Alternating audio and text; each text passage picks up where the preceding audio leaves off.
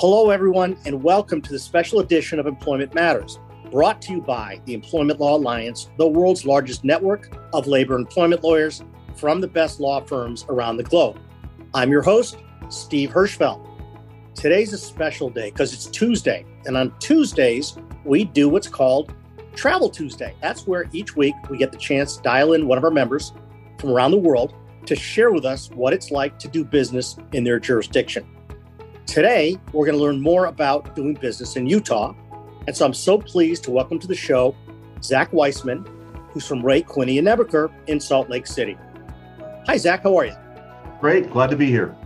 Let's just kick things off. I mean, you're in we've got a lot of different unique states in the country, but Utah would be, one of the top in terms of being unusual. Would you agree with me on that, by the way?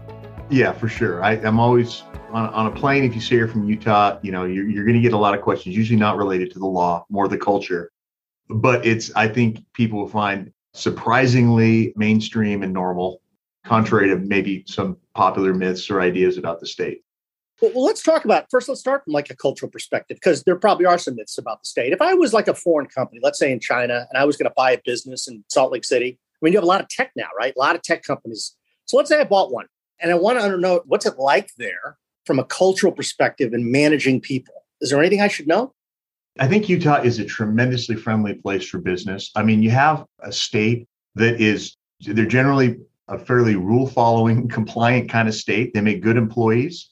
It's a highly educated state. We have two large universities within 45 miles of downtown Salt Lake City. One is right in the city. You've got Silicon Slopes, which is the emerging tech hub, where we've taken a lot of big companies from Silicon Valley who've moved here and have opened up shop in Utah. And our government is very, very pro-employer. Our laws are very pro-employer.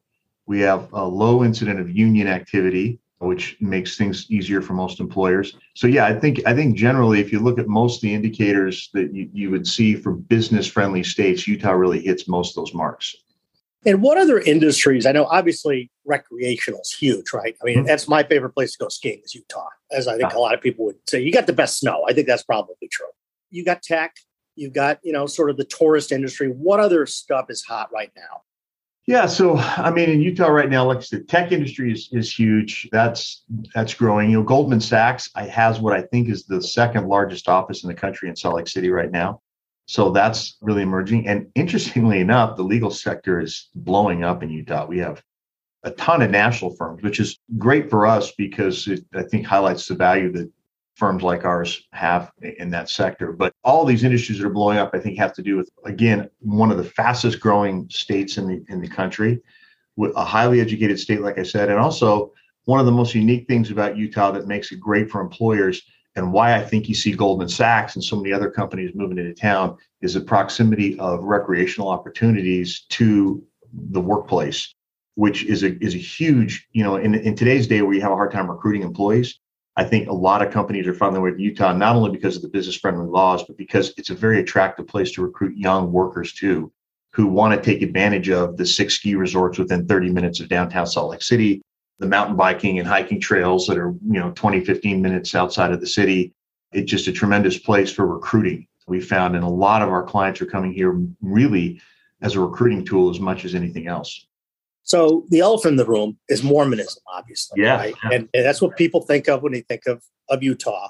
Yep. What percentage of the population is Mormon? And if I was a company from outside the country, would that matter? Does it impact the environment at all? First of all, there's two things you have to understand. Like the state percentage of people who identify as Mormon is in the 60th percentile. I mean, it's very high, maybe as high as 70 statewide. In Salt Lake City, in the greater Salt Lake City area, it's the reverse. So, it's the tale of two places, really, like a lot of states, rural versus metropolitan. The legislature is almost entirely Mormon, but I don't think it really has affected business. I think, if anything, it's done so in a positive way. I think there's a lot of economic development that's driven by the Mormon Church here in Utah. They very much want people to move into the state, to grow the state. And so they've passed all kinds of very favorable tax measures.